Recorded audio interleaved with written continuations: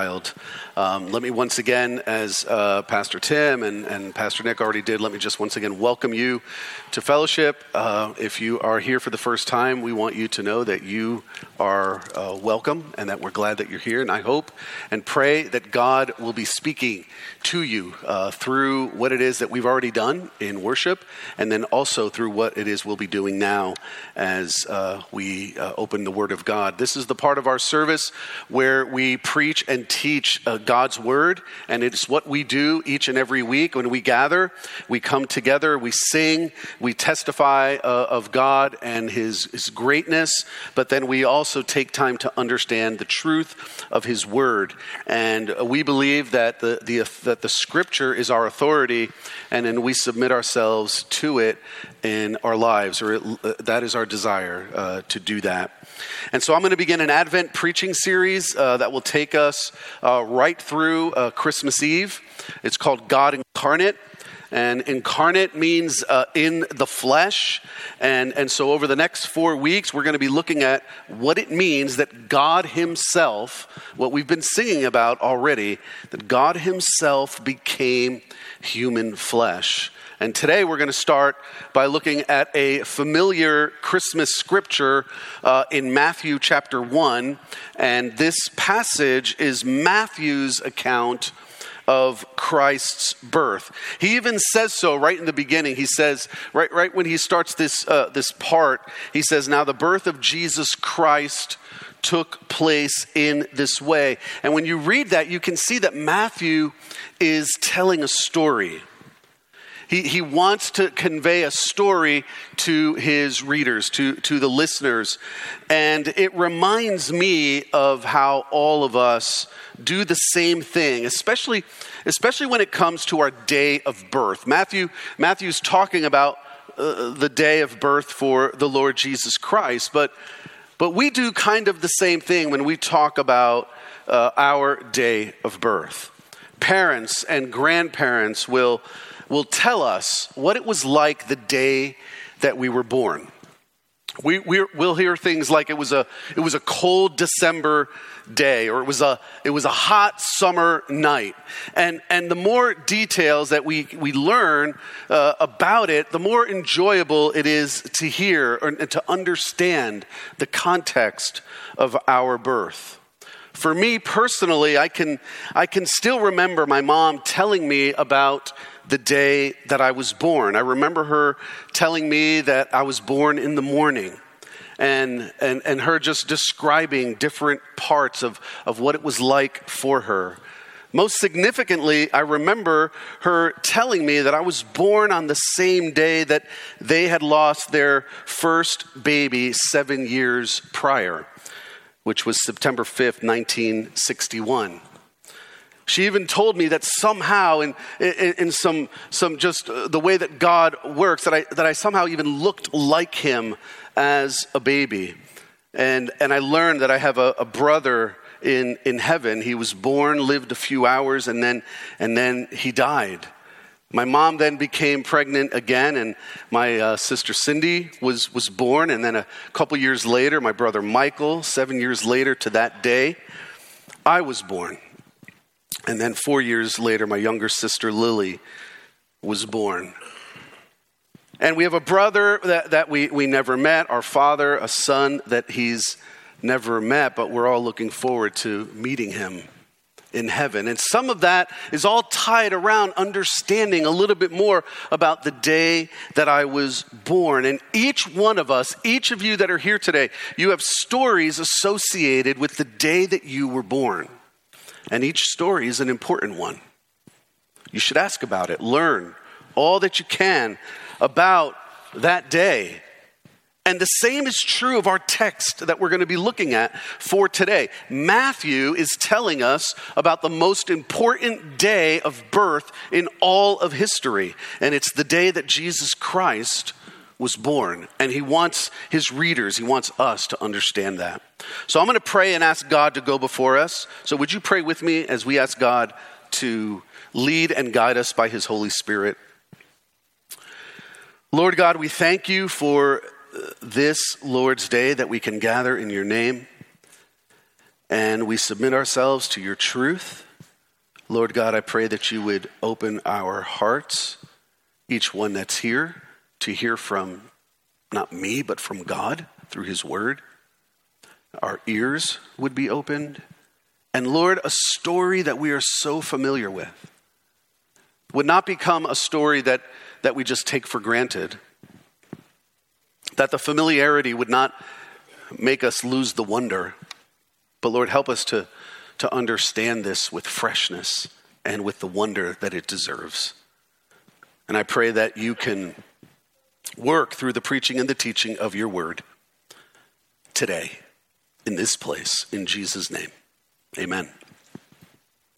So I'm going to ask you to turn to Matthew chapter 1 if you have your Bibles with you. If you do not, the scripture will be here on the screen for you to see. And we're going to, again, see Matthew's account of Christ's birth. So we're going to start at verse 18.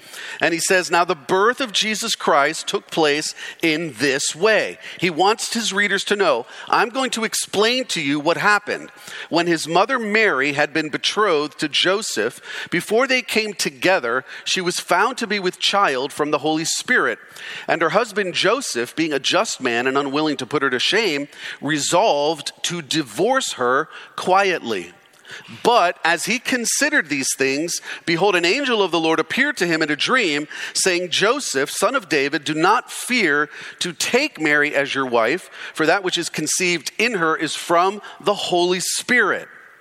She will bear a son, and you shall call his name Jesus, for he will save his people from their sins." And all of this took place to fulfill what the Lord had spoken by the prophet. "Behold, the virgin shall conceive and bear a son, and they shall call his name Emmanuel," which means God with us.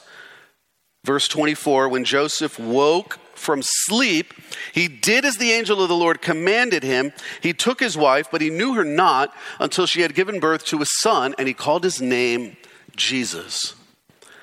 There are 5 themes that I want to bring out and that I think will help us understand Matthew's account here of Christ becoming human flesh. So let's look at these 5 themes that are coming out of this text that in the way that Matthew writes it.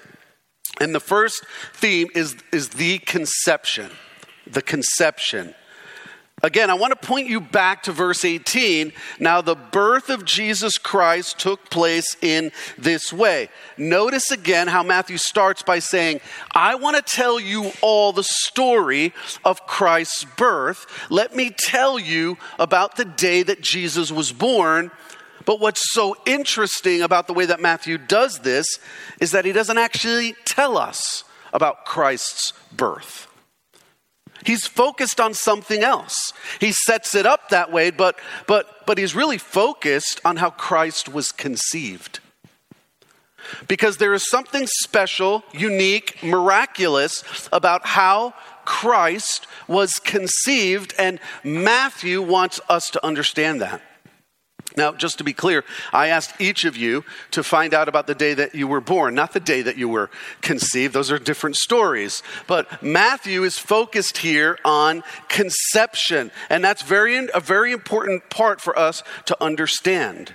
We have to take note of that, especially since Matthew starts this account by saying, now the birth of Jesus Christ took place in this way. It's not a mistake. The scripture doesn't make mistakes. It's a point of emphasis. He's emphasizing that when it comes to Jesus Christ, it is the conception, essentially, that supersedes the birth. From the standpoint that his birth was very, very much like everyone else's, but the conception was not. And that's what he's telling us. Second theme is the betrothal. Verse 18, when his mother Mary had been betrothed to Joseph. That's not a word we use today. And again, he's supposed to be telling us about Christ's birth, but here in telling the story, he takes us back to the betrothal, which is really the engagement. That's the word we use today, the engagement between Joseph and Mary. And Matthew tells us that Mary had been betrothed, engaged to Joseph. And this means that again, they were engaged to be married, but we need to understand something. In first century Jewish culture, betrothal had much more serious ramifications. It had both legal and cultural ramifications if broken. So it wasn't just, you get engaged and, you break it off. There were legal ramifications in the first century as well as cultural ones that were pretty serious. So Matthew wants us to know, again, follow the story he's telling. He's telling this story inspired by the Holy Spirit, right?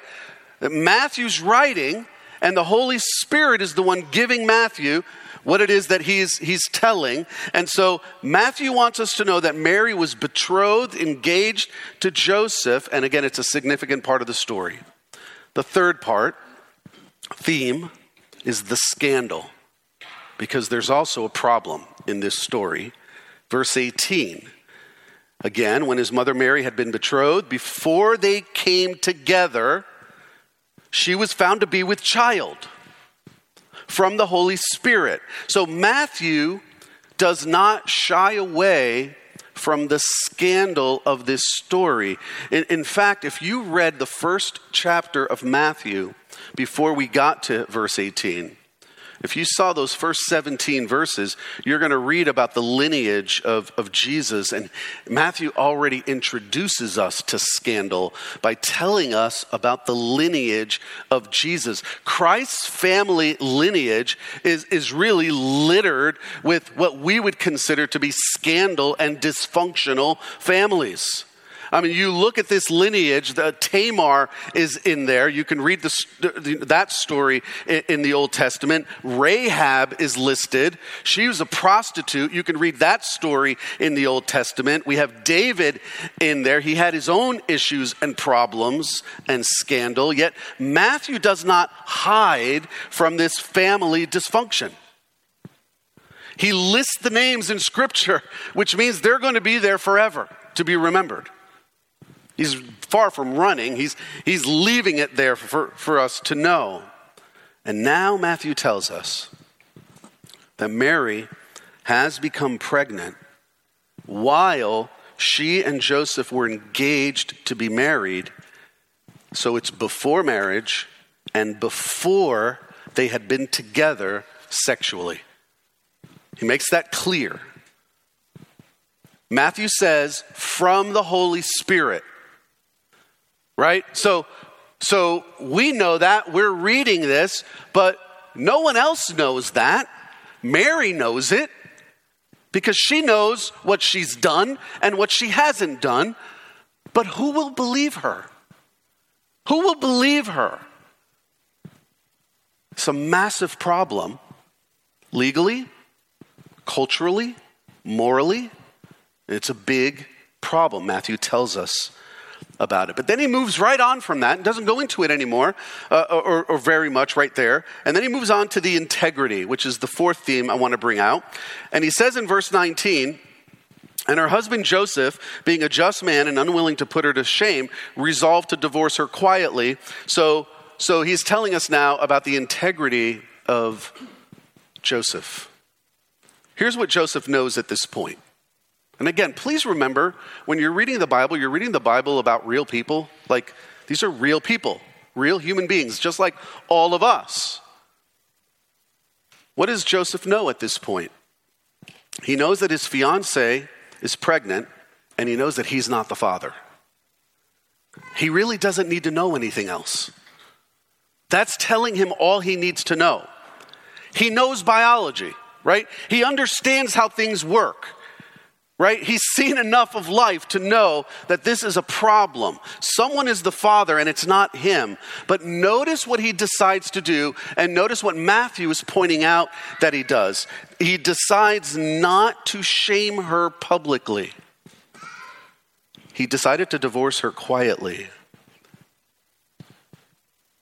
He will not humiliate her, which he had the right to do. In first century Jewish culture, he very much had the right to publicly humiliate her and more. But he's not going to do that. He doesn't want to do that.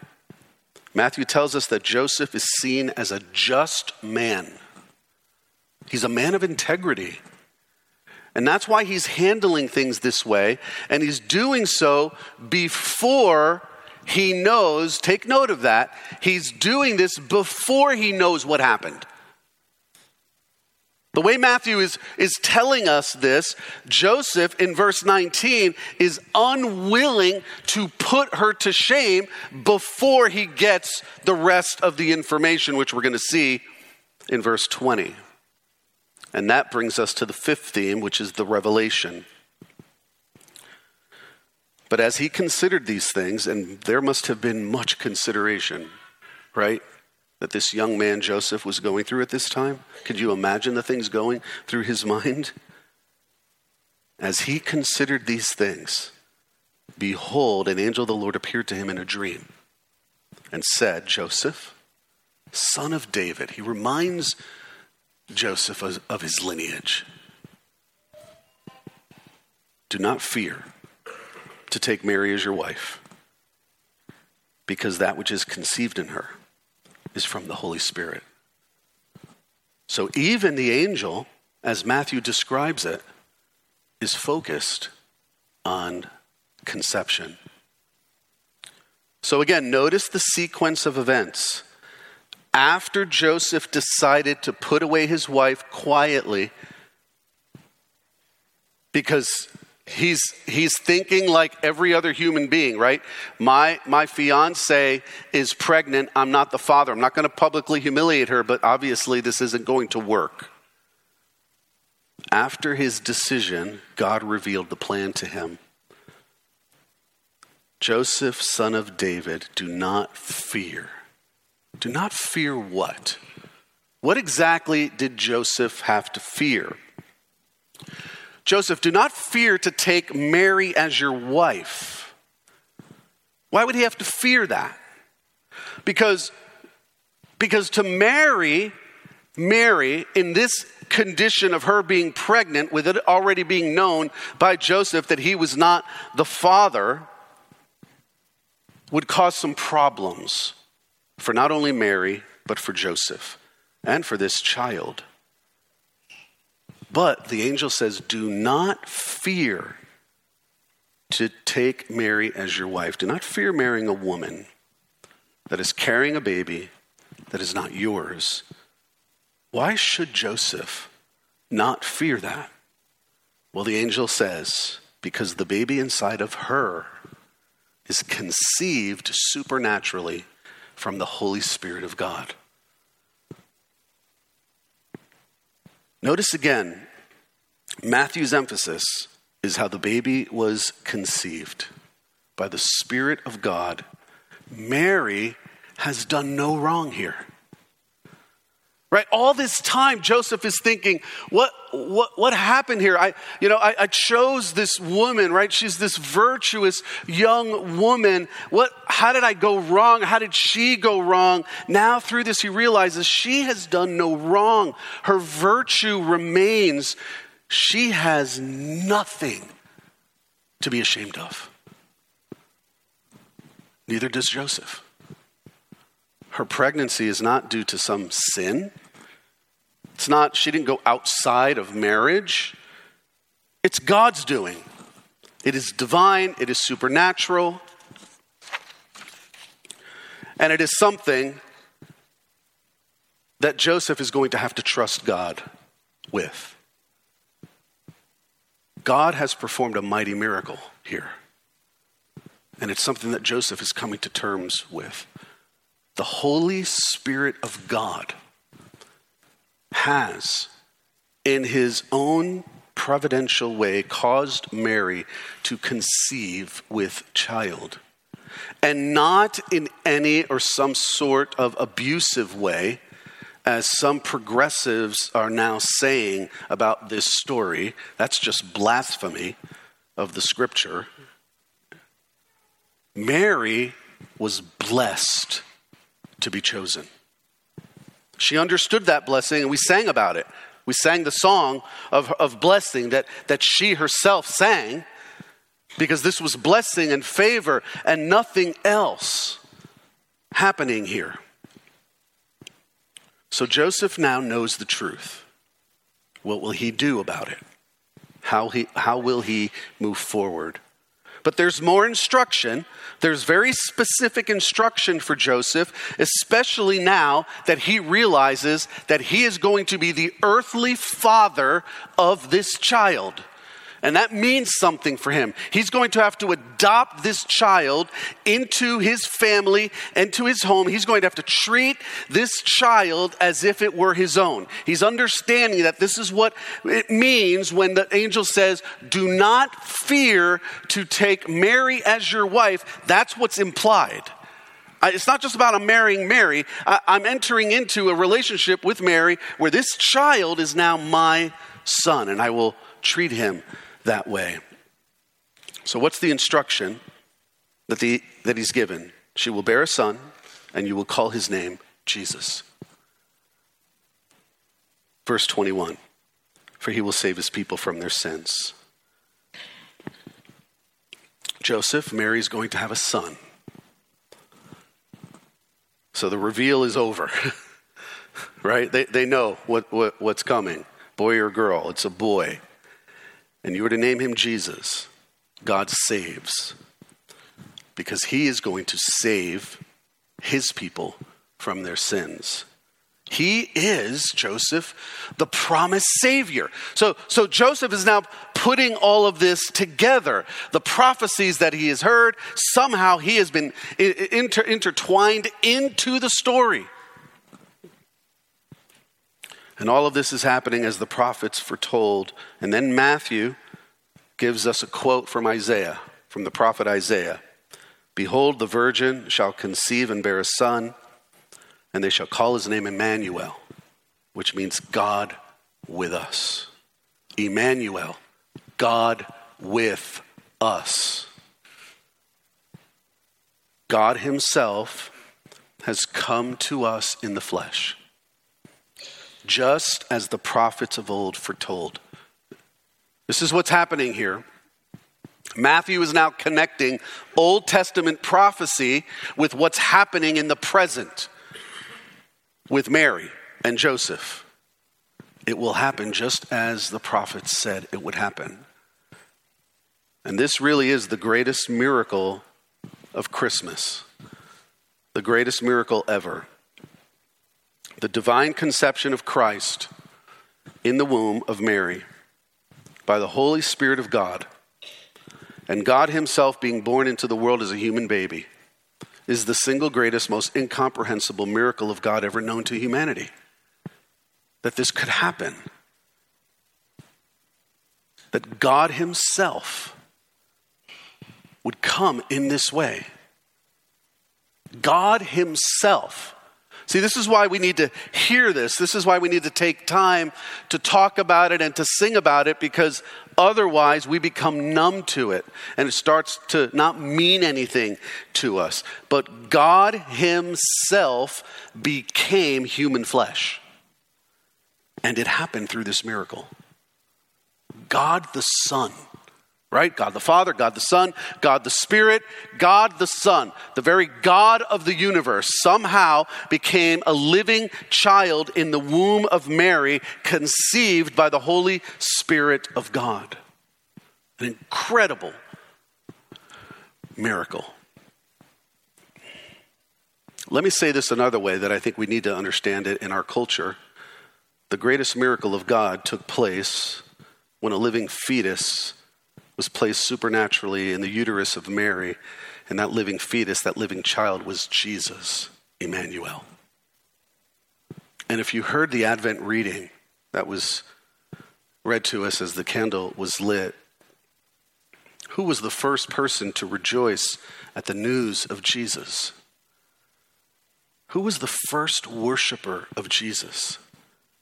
John the Baptist, as a fetus in the womb of Elizabeth, is rejoicing at Christ who's in the womb of Mary. There is just no possible way that biblical, Christ-centered Christians can celebrate God incarnate without realizing the immense significance of what it means to be pro-life and to be anti-abortion. I want you to think about something, and I don't mean this to be political in any way, but our entire faith literally hangs on the story of a woman becoming pregnant and keeping the baby. A baby that was not fathered by her husband. That's what our faith hangs on. That's our story.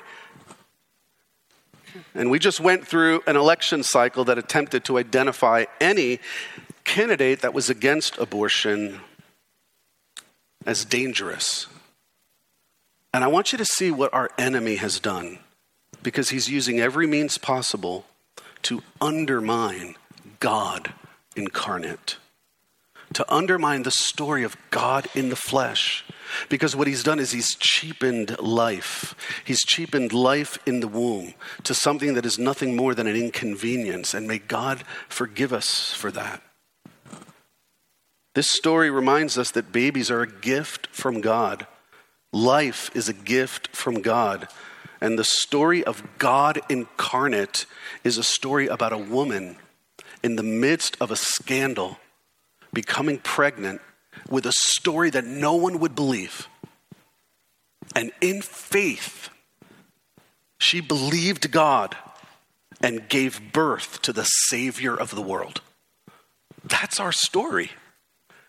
I mean, that's what we celebrate. That's what Christmas means for Christians. And it's an incredible story, and one that Matthew went into great detail to make sure that we would remember, and remember in the right way, by focusing on this conception, this miracle. I want to now give you 4 revelations about God incarnate, about God himself being made flesh. And again, I want to encourage you, especially, we celebrate Christmas every year, and it can easily just become, we go through the motions. Please never be underwhelmed by these truths of God. The first revelation I want to give to you about God incarnate is that God made flesh means that God is with us, not just in a sign or prophecy, but in person. When we look back to Isaiah chapter 7, and you see the prophet Isaiah and the prophecy, therefore the Lord himself will give you a sign. Will give you a sign. Behold, the virgin shall conceive and bear a son and shall call his name Emmanuel. But what was the sign of Isaiah 7? It's a pregnant virgin, one that will eventually give birth to a son. That's the sign. But now we have more than just a sign. When Jesus was born, it wasn't just a sign and it wasn't just a prophecy. We had a person. We had God himself with us. That's what the scripture is telling us. God made flesh means that God is with us in human form, in person. His name is Jesus, Emmanuel, God with us. We need to not be underwhelmed by that. That can't be something that we just take for granted. Second, God made flesh means that the Creator became like his creation to reveal himself to his creation. Do you see what God has done here in this story? I love the line from Noel written by Chris Tomlin, and the song it was sung by Lauren Daigle. Come and see what God has done. That's a great way to look at the Christmas story to the world. Come and see what God has done. And do you see what God has done? The Creator God became like his creation. And he did that in order to reveal himself to his creation. The Creator God becomes like his creation so that the creation, which is humanity, can see him for who he really is. So do you want to know what God is like? We look to Jesus. right? You look at Jesus, Emmanuel, because he is God with us. God made flesh. Third revelation is that God made flesh reveals that human flesh alone will never save humanity. God made flesh reveals to us that human flesh alone will never save humanity. I want you to think about something. If all we needed was the right king, the right leader, the right policies, the right political system, the right whatever, then why did God himself leave the glory of heaven and put on human flesh and come to humanity? Because we needed more. Jesus came from David's line. That's very clear in the scripture. David was considered the best king Israel ever had. He was the best they could do. And he failed miserably in a lot of different areas. Why? Because Israel needed more than David. And the world needs more than the best king humanity can find. We need a savior. We need God himself, wrapped in human flesh. And that person came, and his name is Jesus, Emmanuel, God with us. And if you've never trusted in him as your Savior and Lord, I want to invite you to do that, because that is how you respond to God himself coming to humanity. It's not enough that you see him from afar and say, oh yeah, I see that it happened, but that you receive him. So we see that God made flesh reveals that human flesh alone will never save humanity. Fourth, God made flesh means that God the Son in human flesh is the greatest revelation of God himself to all of humanity. Let's say that again. God made flesh means that God the Son, when he came to earth in human flesh, he was the greatest revelation of God to all of humanity. So when Jesus was born that night in Bethlehem, when we think about that, right? The Christ child born in a stable in this such a lowly kind of nondescript way. That wasn't a story where you look at it and say, well, that's just the best God could do, in a really tough spot. There was a lot going on in the world. This was just really the best God could do. That's not the Christmas story. When Jesus was born, and this child came into the world, and he was revealed to the world as the God-man, when people saw him, what they were seeing was the greatest revelation of God himself to humanity. They didn't realize it. We know what they did with the greatest revelation of God to humanity. They crucified him. That's how the world responded to seeing God himself in the flesh. But that's what he is. He is the greatest revelation of God to humanity. If the world ever wondered what God would look like and what he would do and how he would act, and if you're ever talking to someone and they're saying, I don't understand God, and I don't understand this about God, and I don't understand that about God, and why would God this and why would God that? You point them to Jesus and say, this is God's greatest revelation of himself to all of us. It's his Son. Let's learn more about him, and you'll learn more about who God is. It was perfectly exemplified in and through Jesus Christ when he was made flesh. I want to read from Hebrews chapter 1. I'll put it up here on the screen for you to see. The writer of Hebrews, in Hebrews 1, wrote, long ago, and at many times and in many ways, God spoke to our fathers by the prophets. Let's just stop there for a second. Long ago, At many times, in many ways, God spoke to our fathers by the prophets.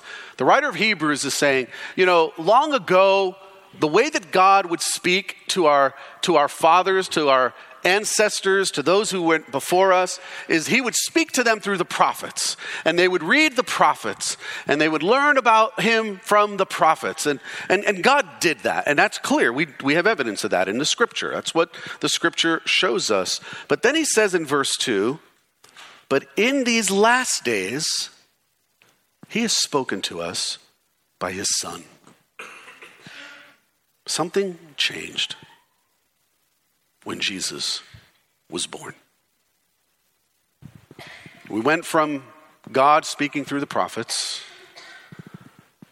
and God speaking to humanity through his Son, his very own Son, the begotten,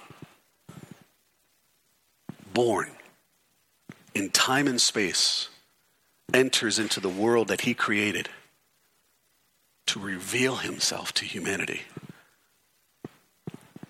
And what does the writer of Hebrews tell us about this Son, God the Son? God had appointed him the heir of all things, which means, that's another way of saying everything is his. Everything in the universe, it's his. Through whom also he created the world.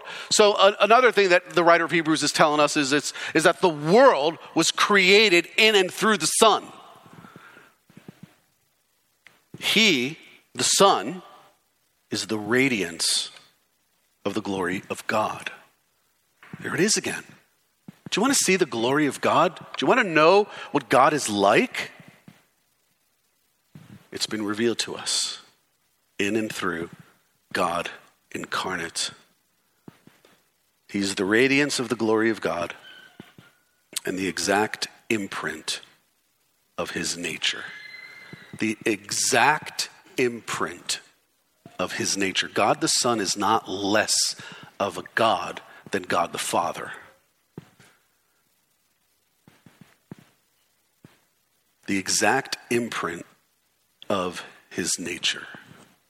And he, the Son, God the Son, upholds the universe by the word of his power. So when you look out into the sky and you see the moon and the stars and the universe, you realize that God the Son holds that all together, and he does so by his word. This God, the Son, was born into our world as a baby.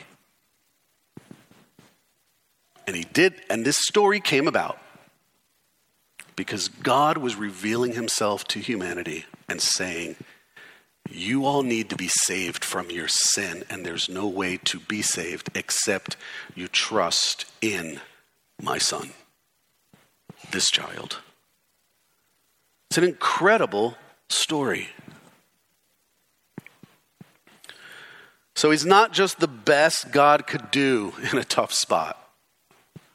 He is the heir of all things, which means he owns it all. He's the radiance of the glory of God. And this is what Christmas is all about. So what I want to remind you of, this is what Christmas is all about for Christians. It's about God himself coming to humanity in the form of a baby. God becoming human flesh. God incarnate. This, what we just read in Matthew 1, is the story of his divine conception.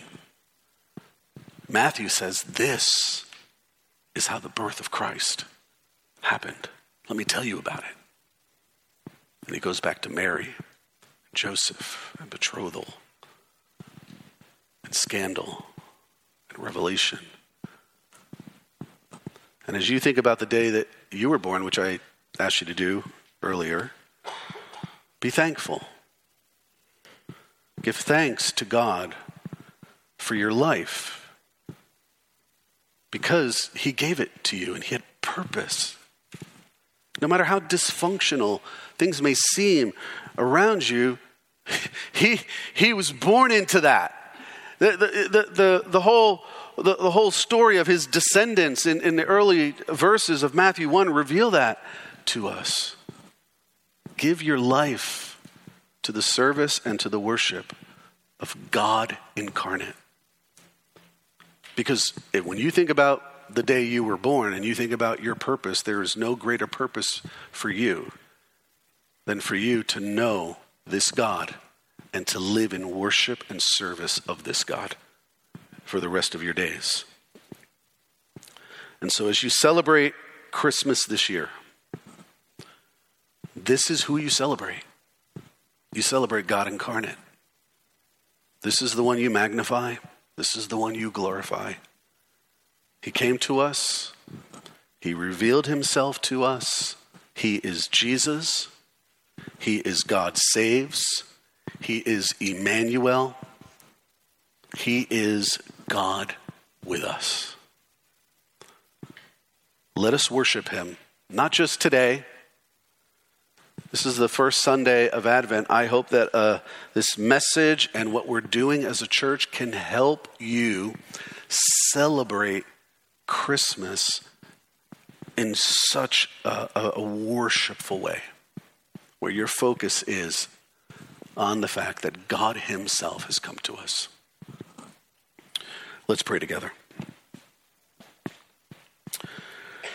Lord God, thank you for the gift of Jesus to the world. Thank you for this incredible story of how you put things into place. None of this was an accident or a mistake. Everything happened exactly as you meant for it to happen. With Mary, with Joseph, with how Joseph found out what he was going to do, how he reacted. Lord, we're so thankful to you for how you have written this story and what it means for all of us.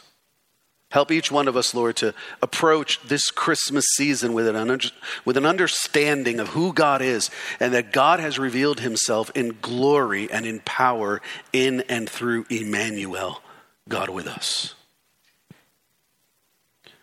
And I pray, Lord, if anybody is here and says, I've not done that, I've not given my life to this Jesus, I invite you to do that, to recognize that he is the one who was born to save you from your sins, but you must trust him personally, yourself. Would you give your life to him? We want to worship you now, Lord, and just continue to do that this entire Christmas season. Help us to do that in a way that brings glory and honor to you. In Jesus' name, amen.